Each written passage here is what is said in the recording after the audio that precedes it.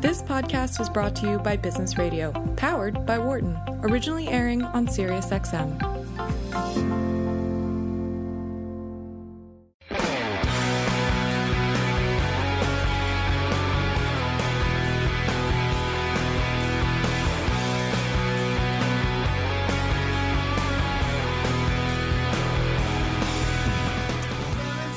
Welcome back to Launchpad on Business Radio, powered by the Wharton School, SiriusXM, Channel 132.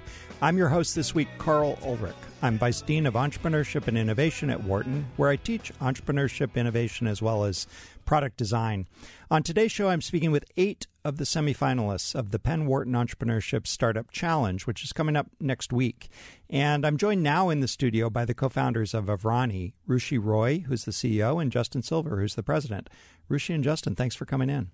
Thanks so much for having us. Thanks, I'm happy Carl. to be here. All right, Rushi, give us the elevator pitch. What's Avrani all about? Sure. So by way of background, I was born and raised in Michigan, but my parents are immigrants from India. So my upbringing was enriched with constant celebrations of the culture and the heritage. And a big part of that involved the gatherings of women in the immigrant community, mothers, grandmothers, aunts, and daughters, coming together to recreate the skincare rituals that have been passed down generations, using household ingredients from our kitchen, like turmeric, almond oil, and neem. And these solutions were treatments to solve the skincare issues we all face, like acne, hyperpigmentation, dryness, etc. And it was only until I started pursuing my career in finance that I didn't have access to these formulations.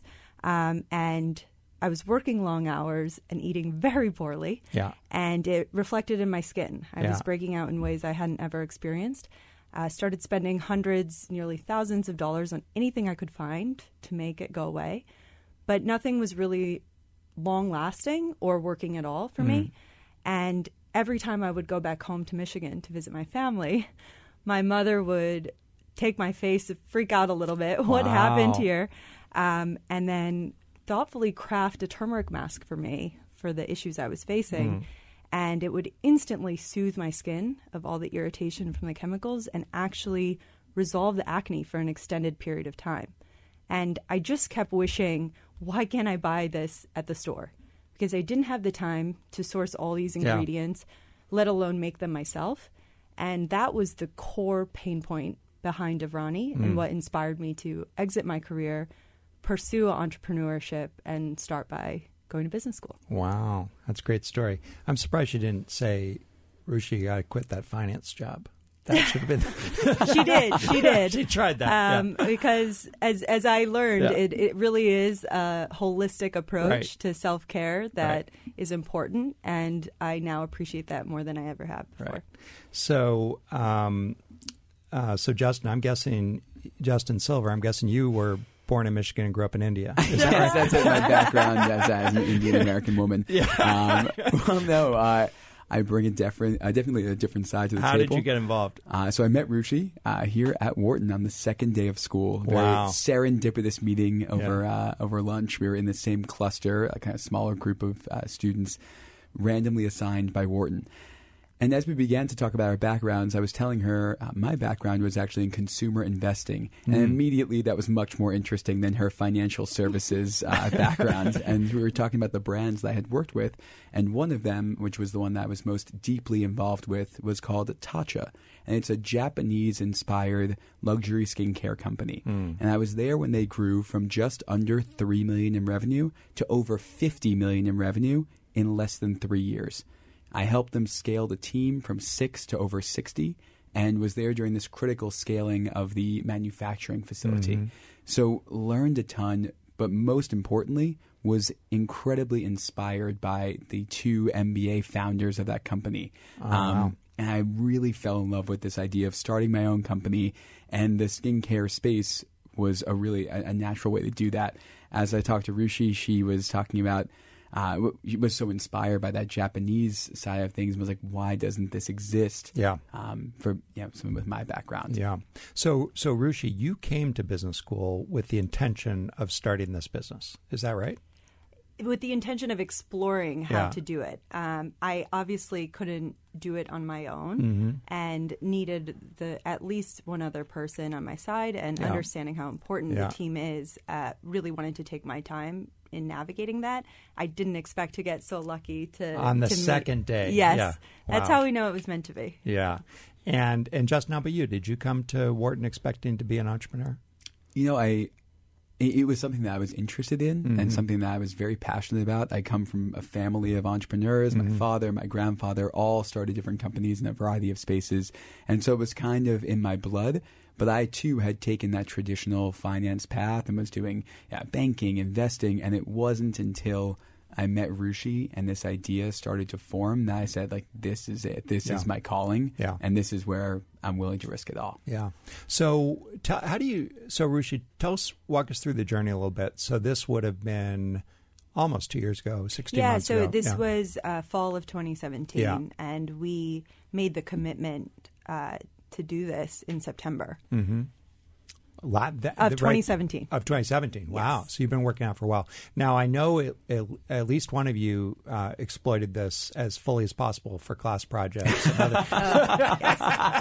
Let it be known I got an A+ in Carl's class. You did a great job. Yeah. Yeah. So, but tell us a little bit about that journey at Wharton. That is, what are some of the resources and experiences that you engaged while at business school? And I guess the other way to ask it would be, was it quite integral to your studies, or was it something you're just trying to do on the side while surviving at work? Yeah, no, that's a great question. And it's funny you asked that, because at first I thought this will be a side project. Classes will be in one avenue and this will be separate. But then as we started building the company, as we started writing the business plan, it became increasingly clear how many important takeaways there were from class that we could integrate and leverage and use. And in addition to that, even in the ways that things are different in class, like when we talk about mid or late stage companies and their challenges with scaling, it was so interesting to think about it in context of Avrani, because it also sparked a lot of conversations and inspired us to think even more long term in our approach. So in addition to classes, I mean, we were part of the venture implementation program, which was so helpful. We got in touch with several entrepreneurs and residents who have come, amazing alum with so many experiences and helpful insights for us. Notably, an early one was one of the co-founders of Sugarfina, Josh. He had come and given us a lot of early feedback before we launched the website, for example. So we couldn't really have done this without having Wharton as an experience in tandem. Yeah. Justin, give us a sense of where you are, like give us where you are in the roadmap. Yeah, so the company launched in June 2018. So we've been fully launched. You could go to our website at www.avrani.com. Make sure you follow us on Instagram @Avrani. We've got over 15... Okay, Justin, hold it. If you're going to give the pitch, let's get the spelling. Let's make sure they can spell it. Yes, that's @Avrani. AAV as in Victor, RAN as in Nancy, I. So, Avrani. Avrani, 2 A's on the front. 2 A's That's on the great. front. Okay. And we've launched. You can buy our products direct to consumer. We've sold thousands of products to thousands of customers, and are super excited to continue that growth. We're in early conversations with some retailers that are coming down the pipeline, and it's just been an incredible experience. One of the highlights recently that I like to talk about with Ruchi is we just had our top buying customer, place her 16th order. So in just 8 months, someone who has just fully loved the brand, and she's one of many. All right, so maybe let's drill down on that launch story. So you launched, let's see, so you had just finished your first year, and you launched in June.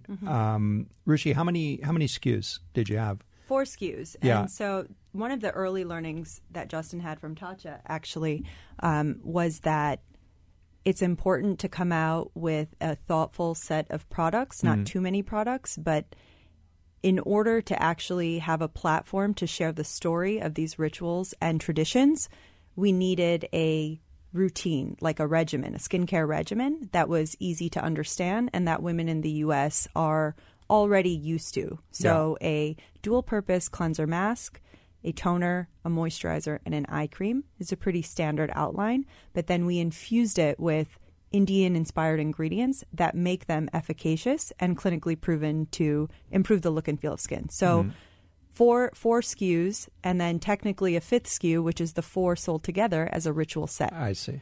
And so we spent that entire first year of business school iterating on formulations. So we were constantly working very closely with our R&D chemists to ensure that the fragrance, absorbability, actual efficacy across women from different age groups and ethnicities were actually working before we decided this is it. And so the majority of that first year was ensuring the product formulations were perfect. So let me just follow up, Ruchi, on a question, maybe a hard question. So your experience of your youth is using literally pure ingredients like turmeric. That's correct. That's not what you're doing now. No. So what we've done is we take the formulations. For example, one that my mom would use is with turmeric, honey, neem, and milk and egg white. And of course, that's perishable as well. Yeah. So what we did was, how do we achieve the effects of this mask, but in a shelf-stable format? So that's how we outlined the R&D process with the chemist. We said, these are the ingredients that go into the products, and then these are also ingredients that cannot go into the products in order to meet the highest standards of clean beauty as we know it today. So with those constraints, we were able to finish the R&D process in such a short period of time. It typically actually takes between 18 and 24 months from start to finish. Yeah. Justin, why don't I ask you to tell us a little bit more about the formulation process? So I was involved in ill-fated skincare startups. I was involved with a little bit of this. But did you find a manufacturer who had a lab, or did you have separate lab and manufacturer? Yeah, that was a critical learning from Hitachi, was that, one, they found a manufacturer that was separate from their chemists, and then that manufacturer couldn't scale. We knew going in that we needed to have someone who, the chemist and the manufacturer were together, and on top of that, they could scale with us. And I think at the core was that we needed someone who was an expert in clean beauty. Yeah. And frankly, we wanted someone who had committed to that fully and would only be producing clean beauty products, as that is so core to what we're doing.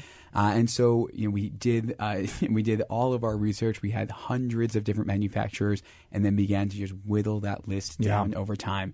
And we started having calls with different manufacturers, and quickly we learned they're too large. They won't be able to meet our minimum order quantities that we need now and then scale with us, or they're too small. They couldn't scale.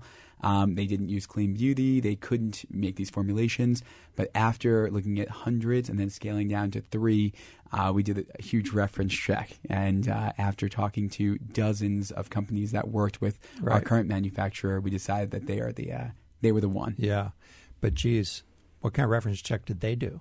How did you seriously? Good question. How do you did you get lucky, or did they actually check your references? And let me turn to you, Ruchi. How did you convince the best manufacturer, the one that emerges from this nasty vetting process, to work with two MBA students?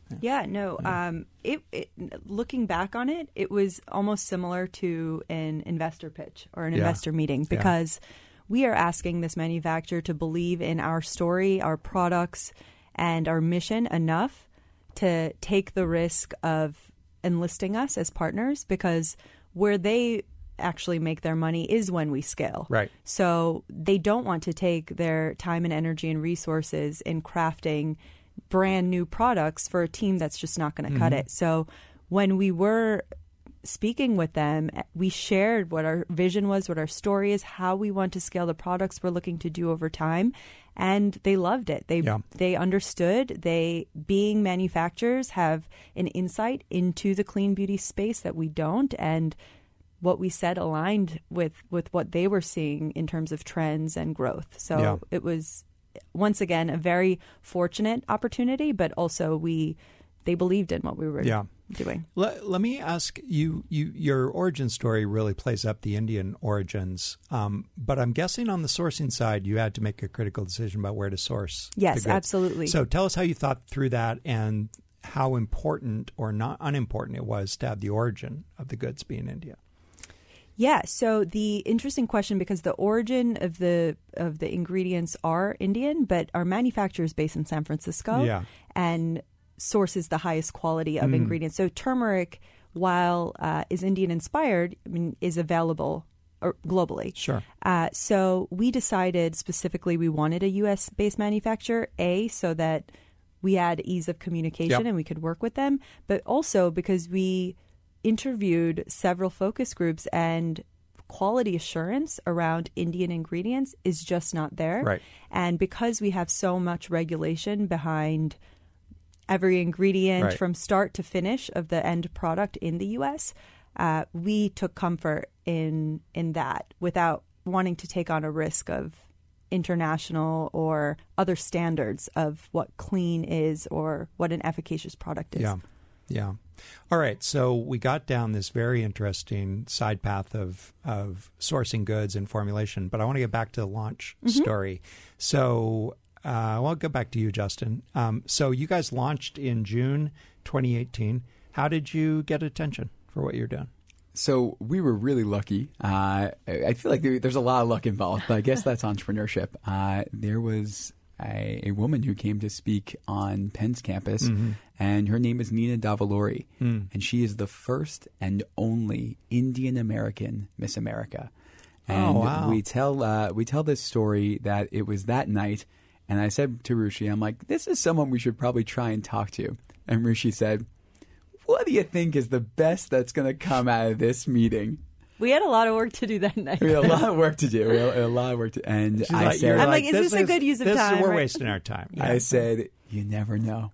And we went to this event, and Rushi fit right in. But in a sea of Indian women, there was Justin Silver was standing out. Yeah, and we asked this question, and she said, like, that was an amazing question. And then we have this framed in our office now, but we had to Venmo $5 to go meet and greet her after to the undergrad South Asian. Yeah, she's not charging $5. No. She was actually offended. I'm only $5. Yeah. And we met her, we told her about the idea, and she just paused and said, this is exactly what I've been looking to do. And we were like, whoa. And immediately I was like, I told you. Meanwhile, the best we can get is maybe a selfie with her. I didn't know what. Yeah. And after that meeting, we had a series of probably 10 to 15 other meetings, calls, and eventually Nina came on as the third co-founder of our business and the chief brand officer. Wow. And so I like to say she is not involved per se in like the deep nitty-gritty operational side, but when she gets involved, it's like Barry Bonds on steroids. She's hitting a home run, and that landed really heavily with PR. And so getting back to your initial question, which was how did that launch go, we had coverage from Cheddar, other publications where Nina was able to bring Avrani into the light. Because of who she was. Yeah. And she already had such a deep and loyal following on her social media platforms. So by her announcing, I'm doing this new thing with here are my co-founders, we got a lot of early unpaid exposure. Yeah. Amazing. And so is your plan to remain direct to consumer? Yeah. So through 2019, definitely we would like to remain direct to consumer. Our goal is to raise brand awareness and recognition to the point where it becomes more known and our customer base is more established. But ultimately, this will be a multi-channel strategy. Yeah. And Justin alluded to this earlier, but we are already building our relationships with a few retailers so that we are well positioned to have an exclusive retail partnership next year and potentially do other channels such as QVC, Home Shopping Network, and collaborate with other brands and companies along the way. Yeah. Justin, we just have a couple minutes, but tell us a little bit about plans for financing. So we are in the process right now of raising a seed round, and we pre-seed round really. The goal here is to raise $1.5 million, and that will take us through the end of 2020, where we expect to have about $5 million in revenue. At that point, it's growth capital as we seek to take on the world, but this funding is focused on building our team, which is that critical group that's going to take us from where we are today to something that is a formidable foe for any other company out there, and also for the products and the R&D as we look to release new products and continue to change the game there. And then on the final side is the marketing. And we are looking at a ton of unique, differentiated marketing channels. We know that the idea of just spending more money on Facebook ads is dead. Yeah. And we're looking at how do we do that in a unique way so that when we spend $1, we don't just get $1 back or $2 back, we get $10 back. Mm-hmm. So, I mean, we're almost out of time, but very quickly, if you can, have you self-financed all the way to this point? Yeah, it's been Rushi, myself, and some friends and family. Yeah, that's amazing. So, I mean, really inspiring, because to be able to get this far and get launched without raising significant money, and then to have the first round be $1.5 million, I mean, to be able to do that is really a testament to your leanness and efficiency. Thank you awesome. So much. Yeah. All right. Well, we're out of time. Tell us one more time, Rushi. Let's see, give you a chance. Tell us one more time. How can our listeners find you? Yes, please follow us on Instagram at Avrani, AAVRANI. That's 2 A's in the front. Like us on Facebook and check out our website. All right. Well, Rushi and Justin, thanks so much for joining us today. It was super interesting. Thank you. Thanks, Carl. And good luck next week. Thank you. All right. Coming up after the break, I'll be joined by 4 more semifinalist teams, all competing in the Penn Wharton Entrepreneurship Startup Challenge next Friday on May 3rd. I'm Carl Ulrich. I'm Vice Dean of Entrepreneurship and Innovation, and you're listening to Launchpad on Business Radio, powered by the Wharton School, Sirius XM 132.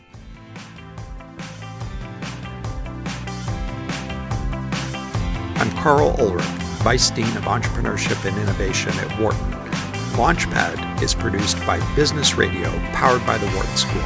The show airs live on Wednesdays from 7 to 9 p.m. You can find more episodes of this podcast on SoundCloud or on iTunes. For more insight from Business Radio, please visit businessradio.wharton.upenn.edu.